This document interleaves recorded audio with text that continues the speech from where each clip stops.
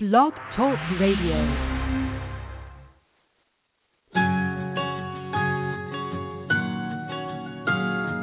There was a time I was so afraid, so scared to do what I wanted. In looking back, I can see all the mistakes that I made, and I wish that I could talk to me and tell me I can change.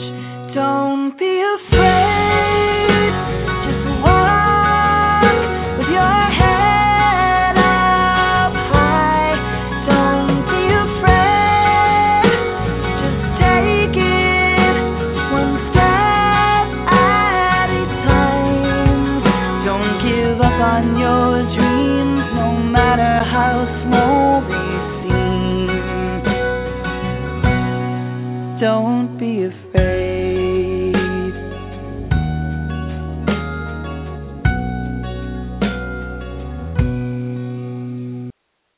Hi, welcome to Blog Talk Radio, Safe Recovery. This is Monica Richardson, and I am your host. Today is April 7th, 2015, and I am really happy to be doing a show and have you guys listening and be with me here today. Hi there, Jason. I see you there in the queue. Good to see you. Keep on making those videos. I wanted to talk about, well, I thought we'd start with what's going on in the film festival world, just to give a little shout out and promote about that. So we are going to be in Chicago this coming weekend, and on April 12th, Sunday at 2 o'clock, the film will be showing. And if you go to the Facebook page, if you go to my Facebook page, Monica Richardson, or the 13th Step, the film, we're posting everything there. And then we're going to be at the Beverly Hills Film Festival at the end of April, and we don't have the dates yet for what day it's going to play or times and how to get tickets, but we do have some great bloggers out there that are helping me post these things as events. So you can say that you're going on Facebook, and we can get a count, and then, of course, you can go and see the film. Chicago, it will be the first time that this cut has ever been seen anywhere. We showed it privately last summer at the Landmark Theater, and this will. So anyway, it's very exciting. They have it's a small place, so they hold about 80 people, but you do have to reserve a space, and it is free. So there'll be a few of us in Chicago, and I hope that if we're in the Chicago area, please come. I would love to meet you. And then we're going to Cannes, and Cannes is in May. So the film will be shown in the the director's fortnight and in the documentary corner, and then there will be an additional screening that will happen also at Cannes. And I think it's Cannes. I just asked. I met with somebody, and he was like, "Yeah, it's Cannes. It's not Cannes. It's Cannes." So there you go, Cannes. And hi, there's Jonathan. How you doing there? I wanted to talk about rehab. Exposing rehabs and what goes on in rehabs, and I'm going to take calls through the whole show. All right, 818-47. No, wait. Let's see. It's 818-475-9211. I'll slow down and say that again. 818-475-9211. So, one of the things that I found really shocking was through the whole Carla Brada murder trial. I learned a lot, and then if you don't know about the Carla Brada murder, it's Carla with a K, that you could go on to CBS, so Google CBS 48 Hours, and then in quotes put The Sober Truth, and you can watch the episode. What I found really shocking when I interviewed Carla's parents, Yarrow and Hector, who are just two lovely people, very dear to my heart now, and they are highlighted in my film as well, is that when we looked at Carla's records, Anthem Blue Cross had paid for her stay there, and it's in a house, and there were some 4 beds mattresses on the floor. I didn't see them, but Carla's mom, Yarrow, did, and she went in and she was kind of shocked. And we know that there was no real treatment going on there. Like, there was no PhDs. Like, if you go to Alternatives in Beverly Hills with Dr., Jaffe and Dr. Kern, who created this outpatient program, you're going to have people who've gone to school for years and have become PhDs, and they are going to be there treating you, as well as someone who's going to do neurobiofeedback, and someone else is going to teach you mindfulness. But the people you're going to be talking to are going to be doctors, as in doctorates, okay? And if you go to Jeff Foote's place in Center for Motivation Change up in the Berkshires, you're going to have doctors. If you go down to Tom Horvath's Practical Recovery, you're going to have people who are trained. And I would love eventually to get all these names of these places that are truly non-12-step, truly getting some science and kindness into the picture. And then places where they'll give you naltrexone, or they'll talk about harm reduction, and everything is not black and white. That it's just shocking. It was so shocking to me to find out what was getting paid for nothing, and the name of this place was Action Family out in Santa Clarita. And if you look them up on the web, you can see that they have quite a few places, and that nothing really happened. But when you watch The Sober Truth that's on CBS 48 Hours, they show that she was taken in the druggy buggy, which we are calling it the druggy buggy, down to a place where it was Eden Ministries, where these guys, and not all of them came straight from jail or prison, but that, the fact that they were even driving these young women over to these meetings in these trailer parks, I wonder if Anthem Blue Cross, and I know that they know about it now because we've written some letters. People have written letters, but I just think it's outrageous. I know somebody who went to Kaiser, and what happened to him when he went to Kaiser. I know what happened to some of the pilots and the doctors when they were coerced to go, whether it was a form of Hazelton or the ridiculous rehab that's in Florida that I think Jonathan went to. Let's see. Let me see. Okay, I just wanted to see if somebody wants. So anyone want to call in, go ahead and call in right now and talk to me about whether you got science and you were treated with real mental health help, or were you given AA, and were you told to go to AA? And do the people who told you to go to AA meetings, were they really aware what goes on there? Were they two-hatters? Somebody asked me that on Facebook. Two-hatters are people that are in AA, and then they go get a degree, or they don't get a degree. They get, the little certificate. Hey, listen, I worked at a rehab when I was I don't know, how old was I, 24? And I was 6 years sober, and all I did was take a group facilitation class. But they liked me because I had 6 years. I hated the job. I mean, it was I just freaking hated it. I think I changed the whole curriculum, and I started, teaching the women exercise classes, and I took them out swimming because nobody was doing any exercising. They were just sitting around in these groups and eating. And boy, let me tell you, back then it was really crappy food that they were all eating. All right, so let's see.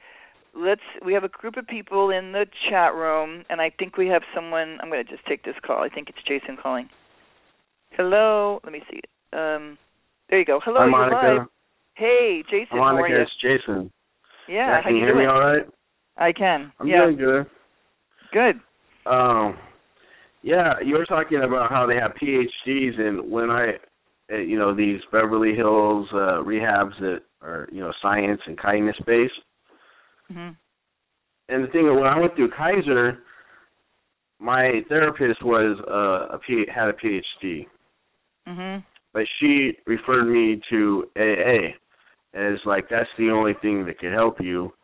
And there was other two-hatters working there, and they did a total indoctrination of me into meetings before I ever even latched on to AA. And I really feel like they support, because I was getting therapy there, mm-hmm. That's the only thing that kept me from going overboard, because it wasn't AA.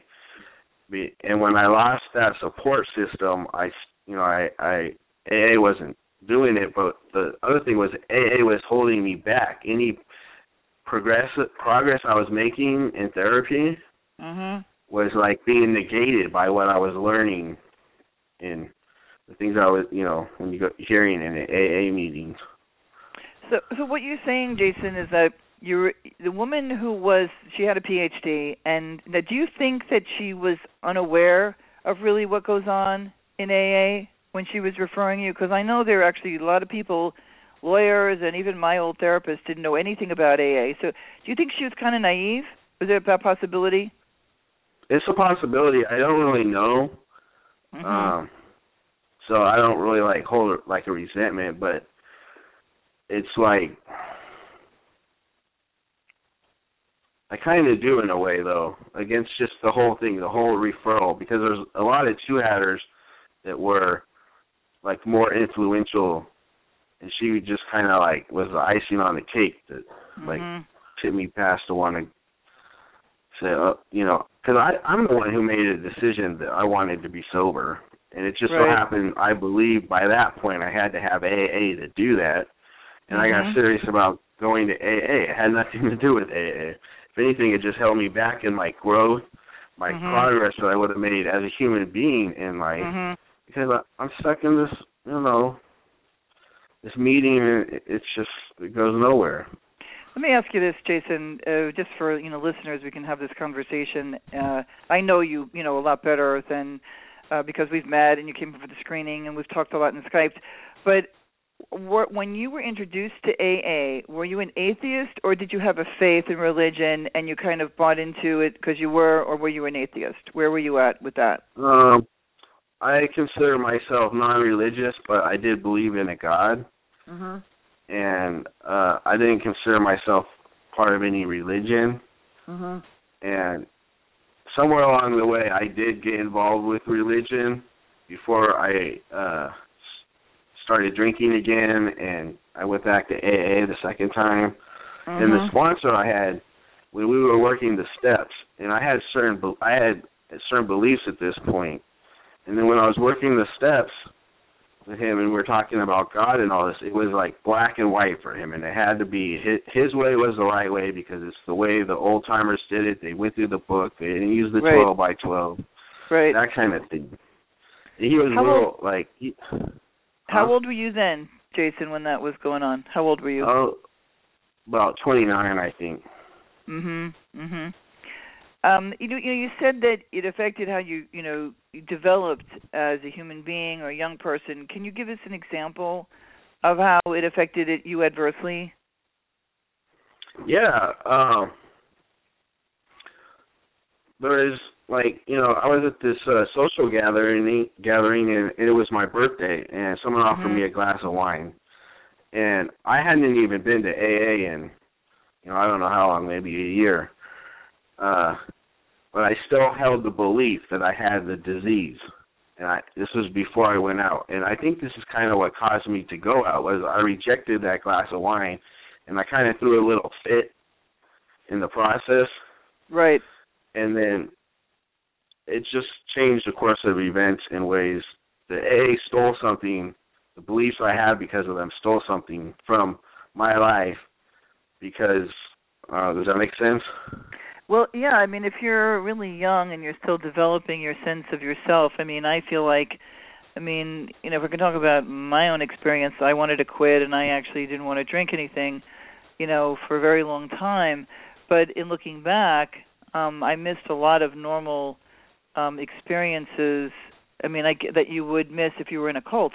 Like if I was in a Mormon cult or in, that you would miss that way. And I just think that I would like to eventually have somebody on who, all of this matters. Like I think Jonathan could probably call in if he wanted to. I think, who else is out here? Tom, anybody, and yourself included. So we're talking about, you went to Kaiser, but I think what someone else wrote in the chat room was that Anthem Blue Cross had paid for them too. Now I know that somebody else has already contacted Anthem Blue Cross. But what I do think would make a difference is that there's a lot of stuff we can actually do.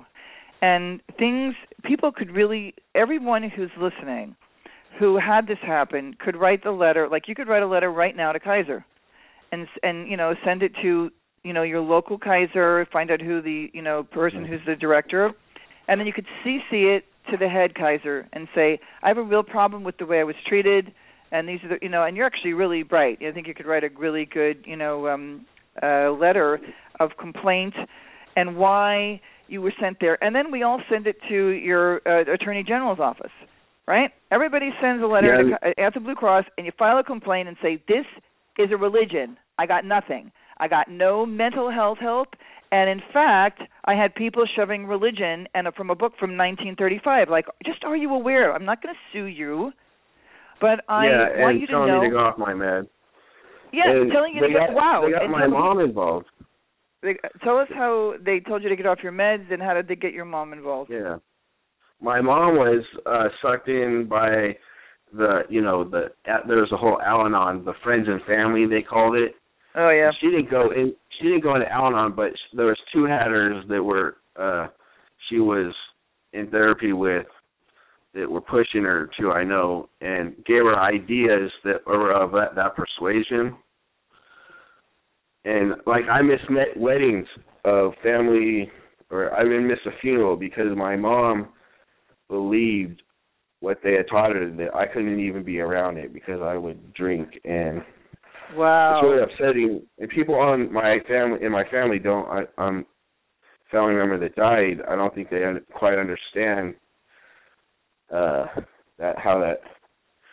why I wasn't there. Wow, that's really, really sad. Now, do you feel like in making your videos and you're in my film that you speaking out like this is helping how you feel about the past? Yes, it's just my way of expressing my experience that I had, and I know that other people relate. It's just kind of a journey for me. Mm-hmm.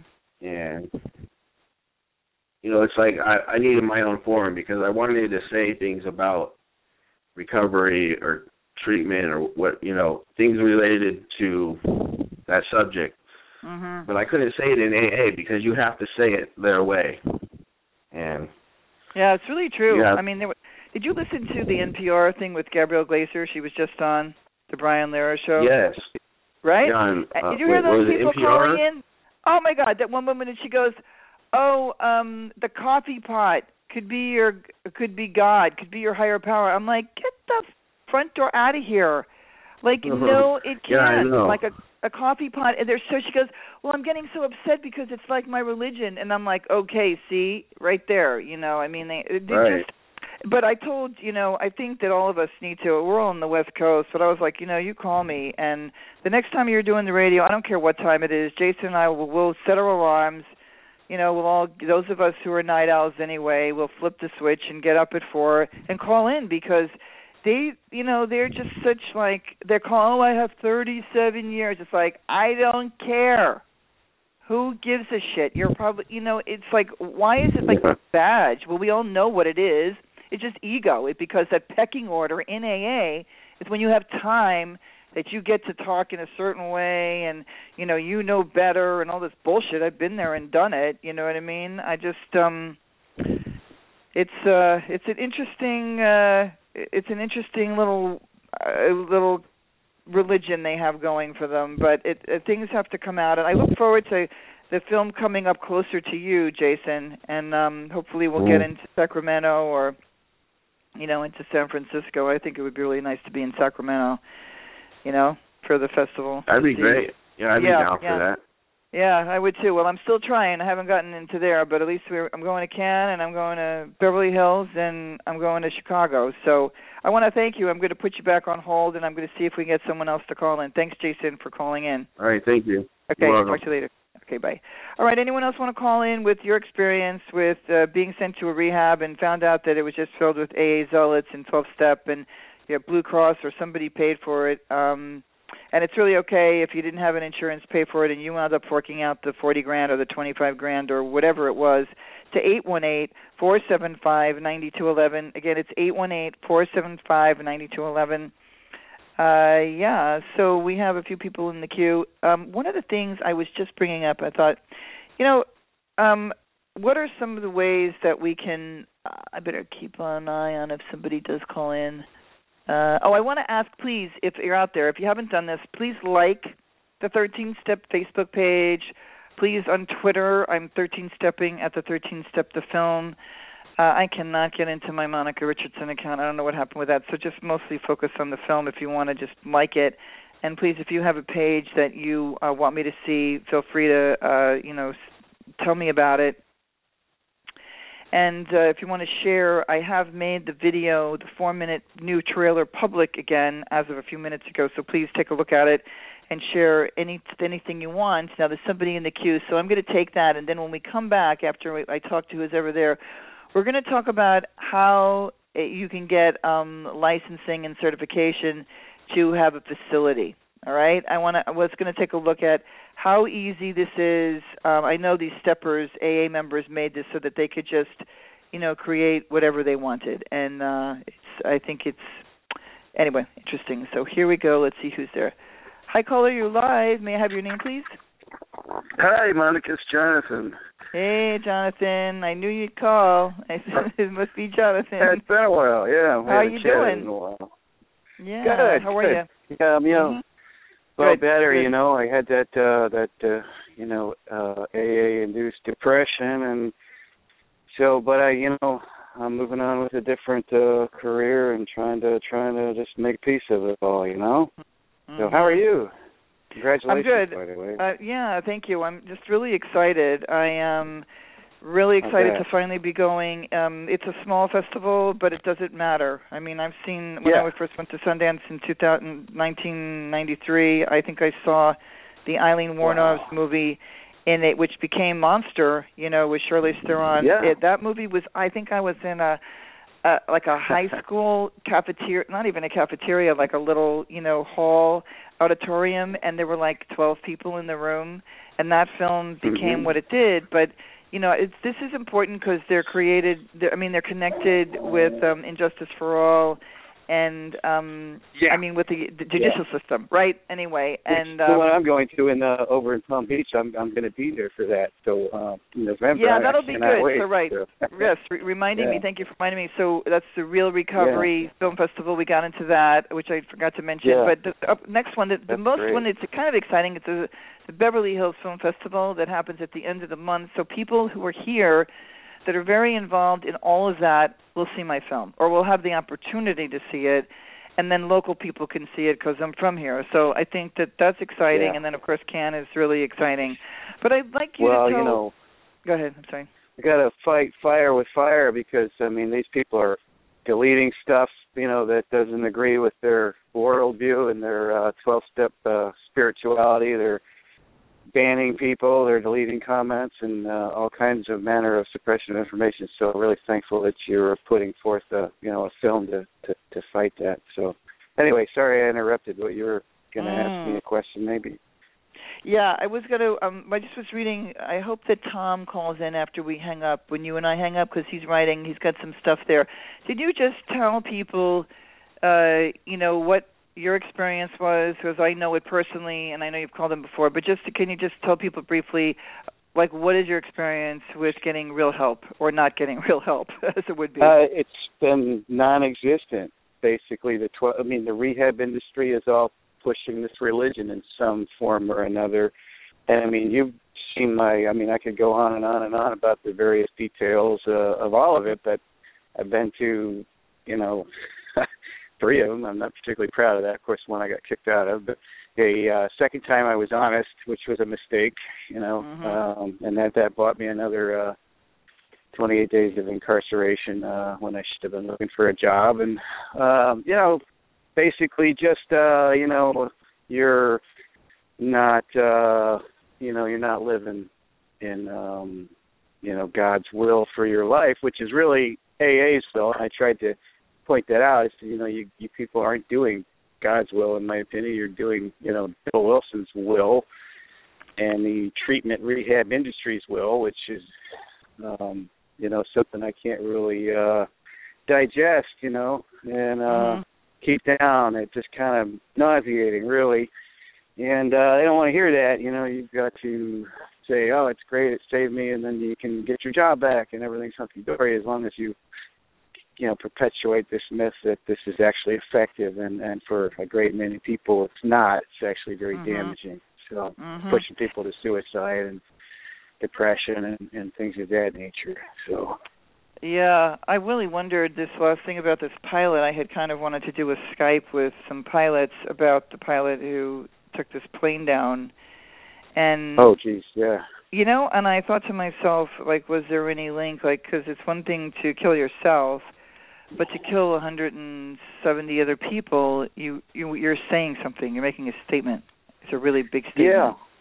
Yeah. And well, why would you do that? And somebody said that he did go to some kind of treatment in Arizona. Well, we were all blogging about it when it first happened, and then they were like, yeah, well, a lot of mental health in certain places is just filled with stuffers. Like, and that they're trying to expand overseas. A couple of guys that I were involved with were international pilots, and part of their step work was to carry the message overseas, when they were over on international layovers and stuff. And so, yeah, they want to expand this modality, I hope we're catchy in time. That's right. I mean, the proselytizing is so bad. It's like when I think of myself, it's just disgusting. Yeah. When I think of, what a like nerd I was. What a like, of like. I mean, I did mellow out later, but in the beginning, and right. Even so, that when I look back and I think about my kids and different phases with them as teenagers, it's just such bullshit. It's just hogwash. Yeah. But I think the worst part was when I was really new, and the way that they want to, like, did you see the guys on CNN, like the first night that they were all on, they had the pilot and they had the FAA guy. Did you watch that? I didn't really key into a whole lot of that. I don't really have an opinion about it, just that, there is a stigma about any kind of mental health, and that, I don't really have a dog in the fight anymore, but in that line of work, you can't be depressed. And then, when you do ask for help, then you get, at least here in the States and probably to some degree overseas and internationally, you get 12-step spirituality, spiritual fascism, and that's not, what's, good for a lot of people. I know it wasn't for me. It just kind of really reinforced a lot of negative dogma that I had been accustomed to growing up, that I was trying to distance myself from, and all I did was revisit that that kind of abuse. Not really abuse, I wouldn't call it that, but anyway, a lack of ability to think for yourself, and then you're told that you can't think for yourself, you can't do anything without us, and I just but basically it was really more desirable to just throw the career away than play the stupid game anymore and give them all my money every month. So that's where wow, that's so sad. So how is the lawsuit going along? Are you involved with that? Well, I get regular updates from Brent, and I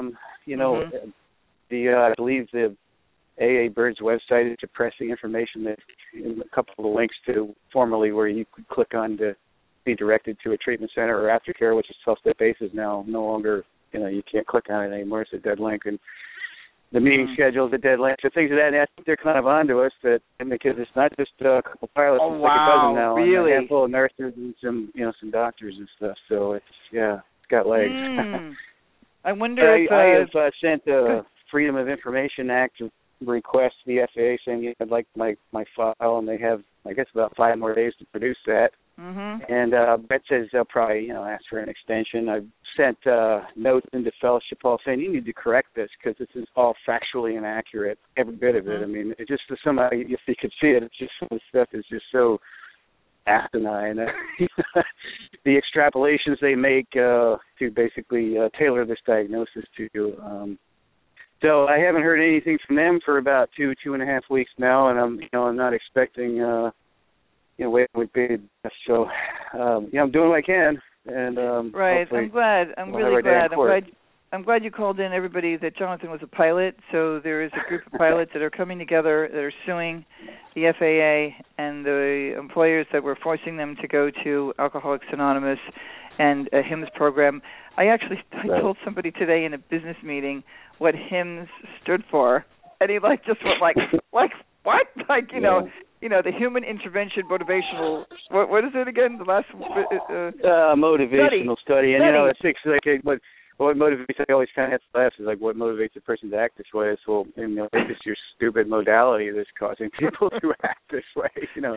I think it probably it causes relapse, causes depression, and they point and say, "Aha, told you so," and then it's just a trap. It's an absolute trap. So yeah, it really is.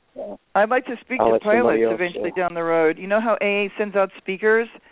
Well, I want to be the speaker. I tried. To warn. I tried getting on an online forum, and a bunch of psychopath steppers came on and booted me out and accused me of being a dry drunk. Typical shit. Really? So. Really? Well, maybe you could send some of us. Yeah. Wow. When did? Whoa. Okay, we can talk about this off the radio. I'm going to give somebody else a chance. We have somebody else in the queue. Jonathan, thank you so much. Yeah. We'll talk again. Right on. All right. Sure. See you on the social media. Okay. Bye. Bye.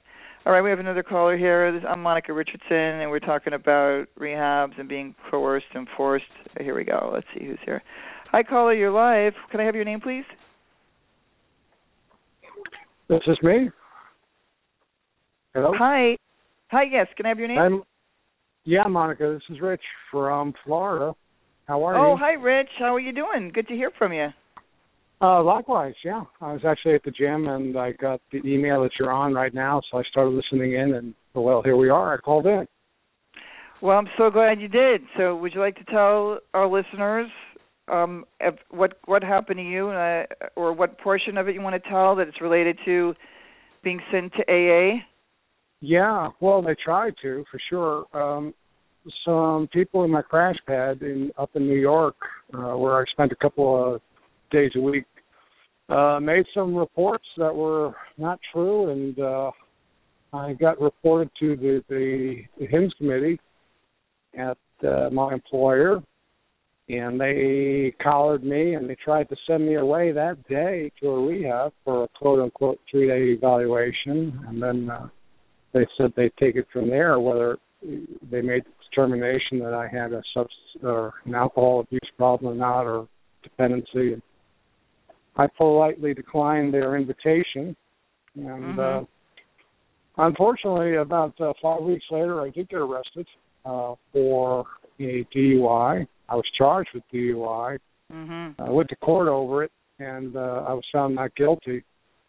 But the FAA had a lot of heartburn with this, and they revoked my medical certificate.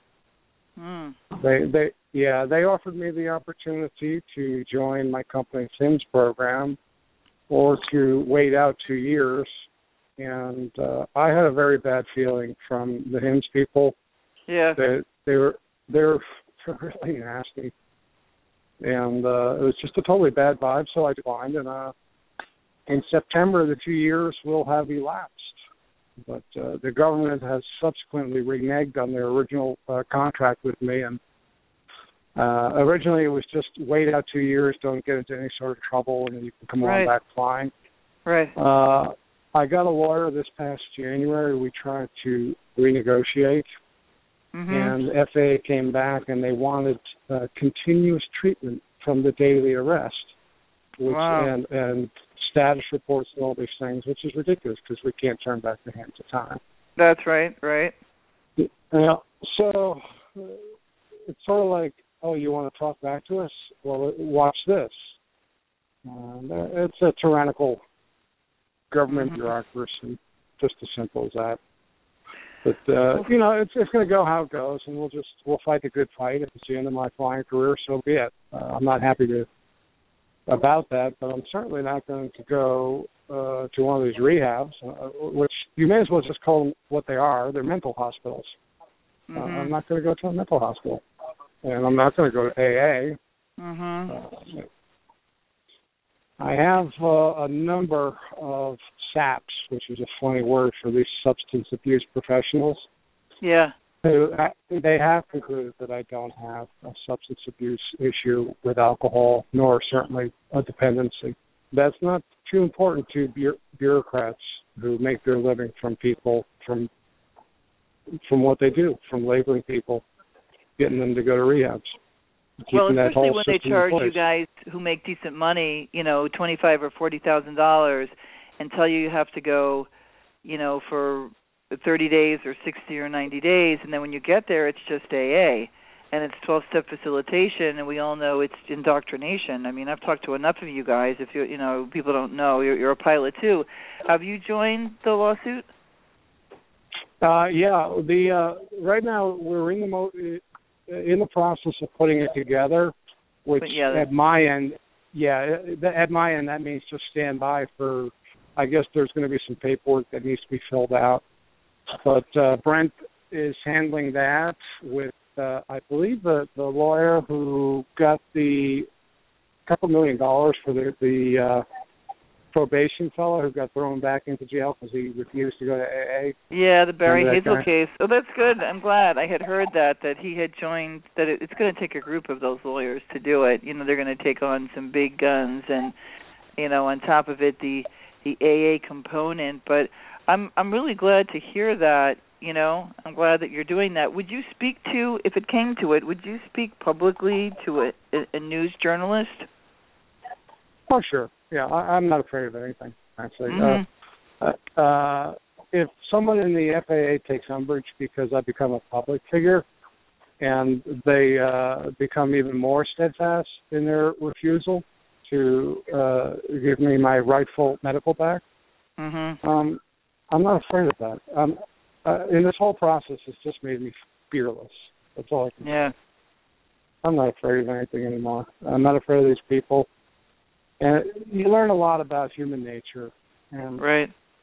It's a nature that I have myself as well. It's just part of this life, and this is what happens. So we have the opportunity to fight against it.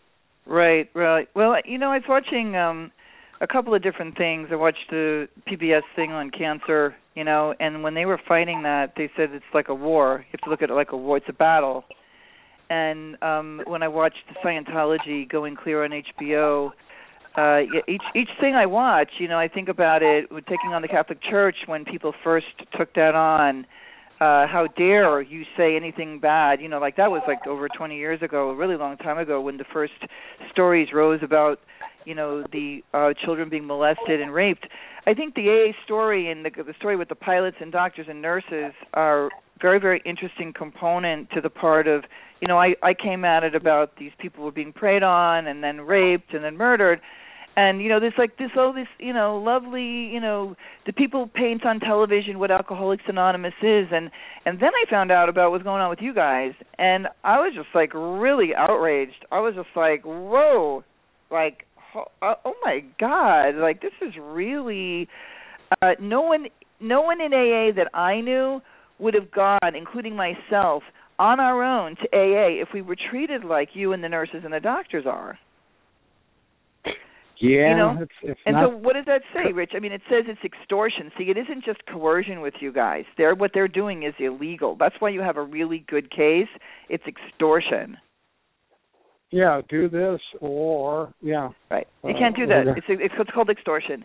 And thank God that I have lawyers that are helping me with my film, because they're the ones that educate me. And the more you educate me and we educate each other and we kind of come together, because I do think there needs to be a strategy. And the film is going to come out. Oh, by the way, are you close enough that when I'm in Delray, Florida, when we screen it there, will you come to see the film? Oh, sure. Yeah, that's about an hour and a half away. That's an easy shot from where I live. Good. I would love to meet you. And there's a group of people coming from all over the country that are going to come down there and for that screening. And I will be amongst steppers. Let me tell you, that's the real Recovery Film Festival. I don't know why they picked me, but they did. So. Wow. That's interesting. Yeah. Yeah. Well, just bring your truth to light, which you don't need me to tell you to do that because you're already doing it. What you see, just let that light shine. That's all. Thank you. Thank you for calling in. My pleasure. I'm so grateful for what you're doing.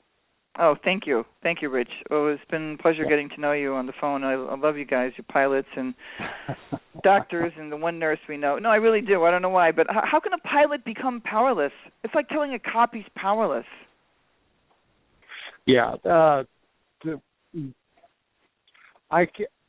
I read something from the big book, and evidently there are some people who, when they drink, I mean, they just go nuts, and they power down a lot of alcohol. And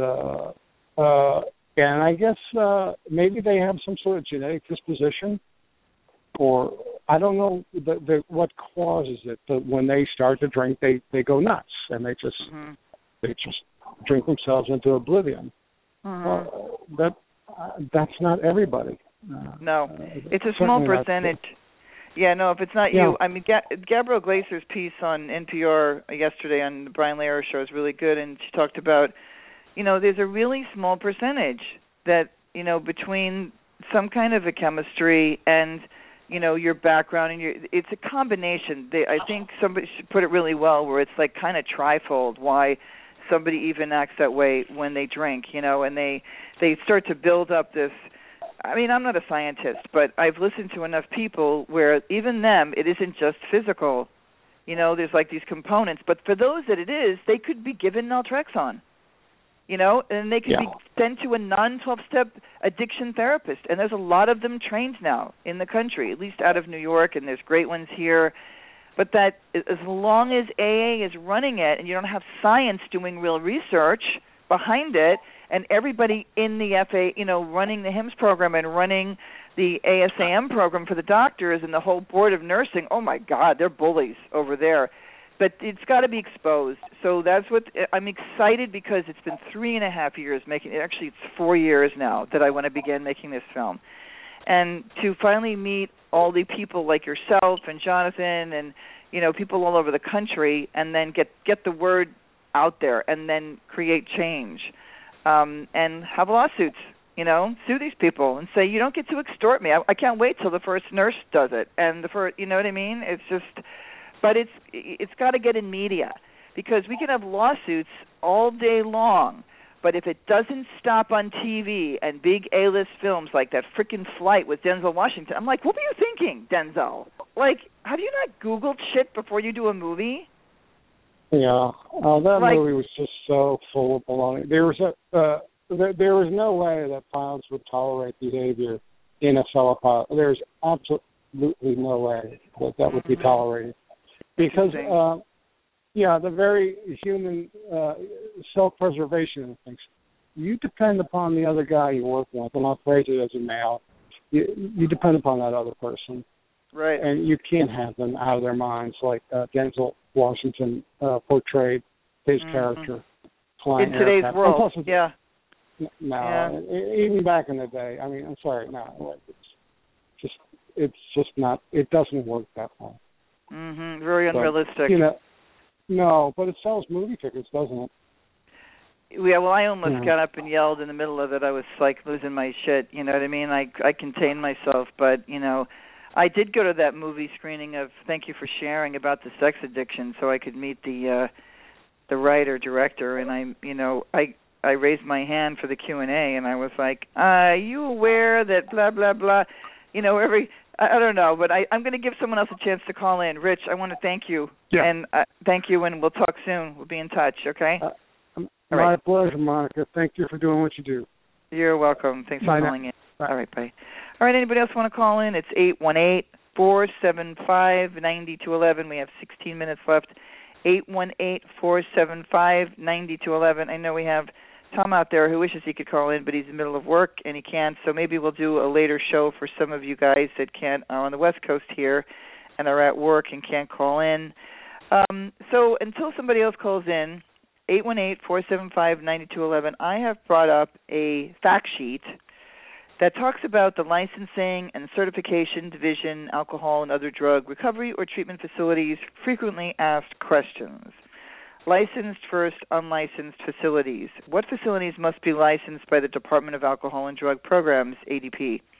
The Licensing and Certification Division is responsible for licensing 24-hour adult residential non-medical alcohol or drug recovery. Whoa, wait a second, okay?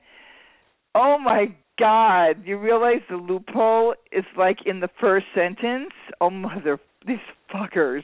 Oh, my God, these fuckers. This is unbelievable. All right, let's read it again slowly, and I guess with the bouncing ball here.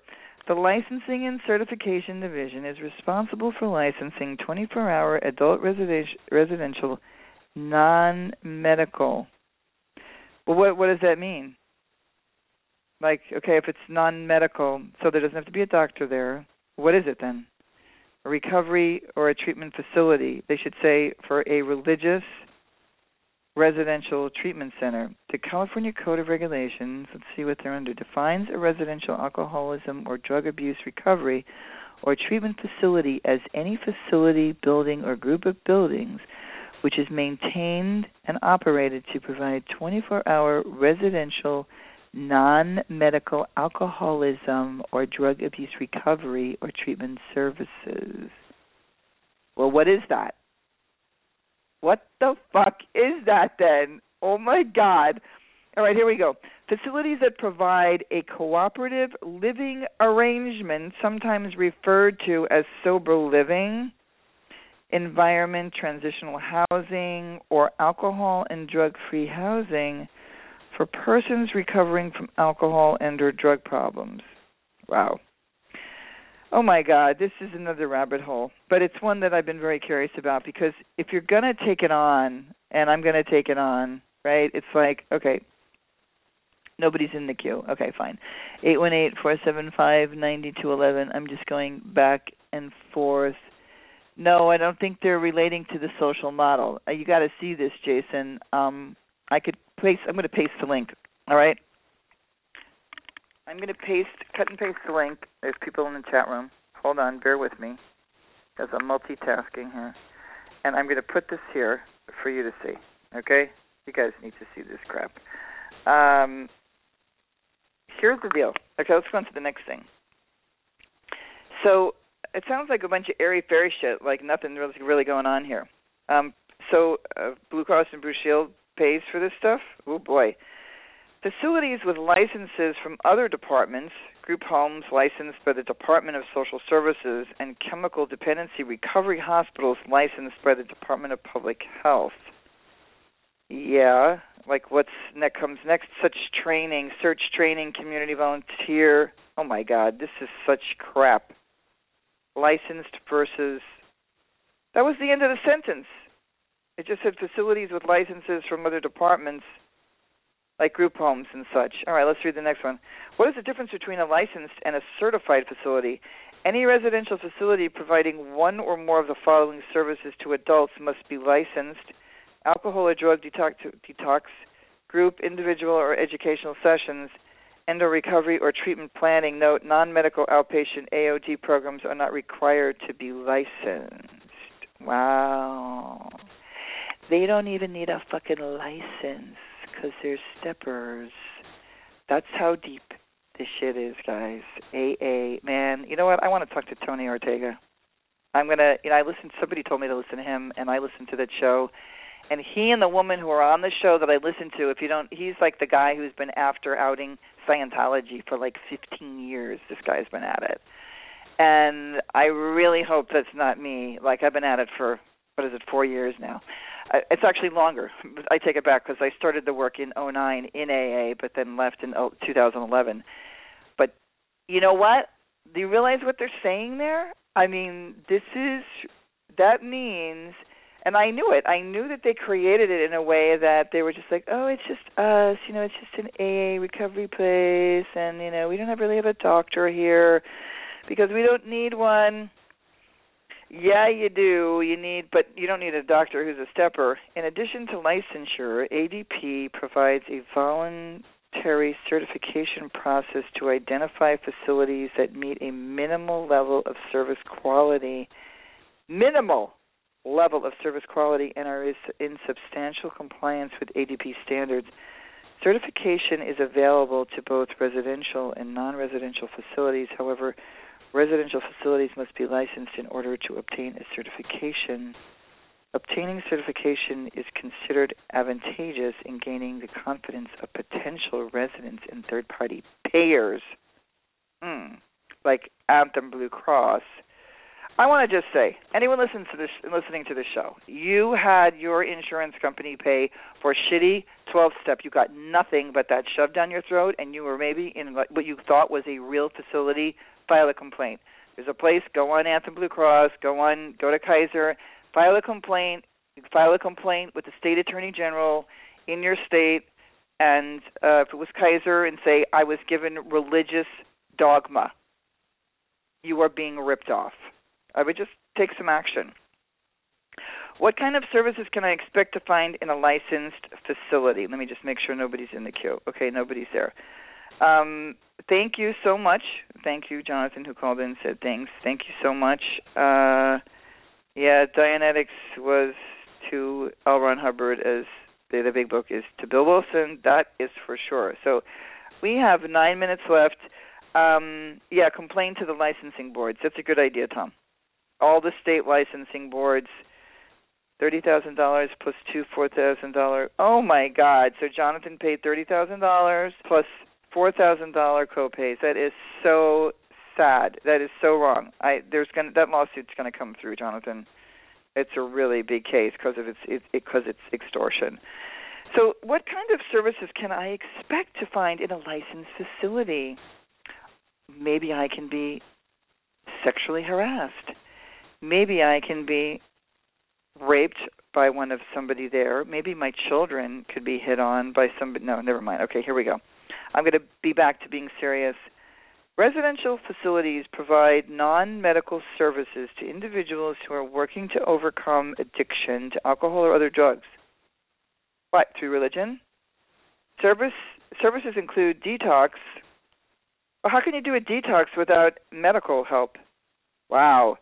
Group, individual, or educational sessions and/or recovery or treatment planning. In addition, a licensed facility may offer individualized services such as vocational and employment search training, community volunteer opportunities, new skill training, peer support, social and recreational activities, and information about and referral to appropriate community or ancillary services.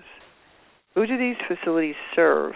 They serve persons over 18 and older, and also serve a limited number of adolescents. Wow. 14 years and older by applying for obtaining a waiver. You just have to apply for a waiver. Wow, to have minors in there. And they don't do any background checks. By the way, if you're a parent and you're listening, California and Pennsylvania, you don't need to do any background checks. And I think Gabrielle Glaser got some really good new stats about who needs to do a background check, and it's not just California and Pennsylvania. Let me just look. There's a lot of these here. This is a really long paper, guys. This is really super long. So it is got 25 items. So what I'm going to do is I think I'll read it when I'm not on the show and then come back and maybe we can just highlight it and maybe get somebody on here who worked for an insurance company or who worked for Blue Cross or who worked for Kaiser at one time, and maybe a professional. There's a Facebook page called Families Who Want a Safe, let me get the name of it, Families for a Safe Drug Policy, and there's a lot of professionals in that. It's called Families for Sensible Drug Policy. And think that maybe somebody on there would be willing to be on the show and we could talk about it. And then there's also another group that is, I think, professionals, and I could find somebody who could, it would be really interesting to get somebody from Blue Cross or Blue Shield to talk to me on the radio show. Wouldn't that be good? Boy, oh boy. Let's see. Tom was paying $700 a month for insurance because I thought it would be covered. Anyway, I got 5 minutes left. Anybody in for one last question or comment? 818-475-9211. I want to thank everybody for being with me on the show today. I'll be here next week. I'm going to go to Chicago, and we will see you there at the film festival. It is called Injustice, Injustice for All. I'm sorry, I'm trying to multitask here again. Let me just get into I have a closed Facebook group called Deprogramming from AA or any 12-step groups. And we have also, please go onto iTunes and critique me, say you like me, you don't like me, throw bananas at me, tomatoes, or give me a 5-star and say why you love the show. Please like the 13-Step to Film Facebook page. It's helpful as we roll along here. Okay, here it is. Injustice for All Film Festival schedule, and it is taking place at a church. And you can click on that link. It brings you to the events. Then click on to RSVP for the events. It is sponsored by Policy Alliance. And with that said, I'm going to finish up. I don't know why my phone just went like kind of dead. That was really weird. But again, somebody's laughing. We're all laughing. Here, you click on the link for RSVP for events, and then you have to put in your email, and then it will open up, and it's at the, where is it? Some of the stuff is going to be, United Church of Christ is where it's going to be. Some of the stuff is going to be, I think, at the law, what do you call it? The University of, I'm sorry, I can't find the thing I was trying to tell you. We're going to be at the Trinity Unity Church of Christ at 2 o'clock. We're going to screen the film. And if you want to go on there, and it's free, you can just go in. You have to reserve a ticket, though, just RSVP. And I will be there as well as some other ex-steppers. So, again, everybody, it's been really great to be with you today. I will be back next week. And just remember, you're not alone. There's thousands and thousands. It's like my husband said, people like to say, oh, AA has helped a million people, millions and millions. Well, 1 million may walk through the door, but 1 million don't stay. And, I just want to say that I appreciate all the support, and I think that this movement is finally getting a lot of traction, and it looks like, especially with all of the stuff that Gabrielle Glaser is getting on the internet, and I want to ask of you, if you don't do it, go and listen, comment wherever you can. There's some of us that do it all the time, but if you can, follow her on Facebook, follow her on Twitter, see who follows her, see the other people who speak out, other professionals who are firm believers in science and kindness, and follow Claudia Christian, One Little Pill, her film on Facebook and Twitter. There's a new film coming out, the Business of Recovery, produced by Greg Horvath. Oh my goodness! If you can see this, if you're in Southern California, he's going to be at the Newport Film Festival. You really want to see his film. Super hard hitting against. In fact, we're going to have he and the director on as soon as we can set a day and time. All right, everybody. So again, I'm Monica Richardson for Blog Talk Radio, Safe Recovery. You can listen to us free on iTunes, download it onto your computers, onto your smartphones, listen to it when you're jogging or when you're walking or when you're driving. You can listen to us on your smartphone live, and we'd love to hear from you. You can always makeaasafer@gmail.com. That's makeaasafer@gmail.com. And like Tavis Smiley says, keep the faith. And if you don't have a faith, just keep on trucking. And we'll see you all next week. All right? Good night, everybody. Thanks, everybody, for joining me. Bye. See you on Facebook and Twitter.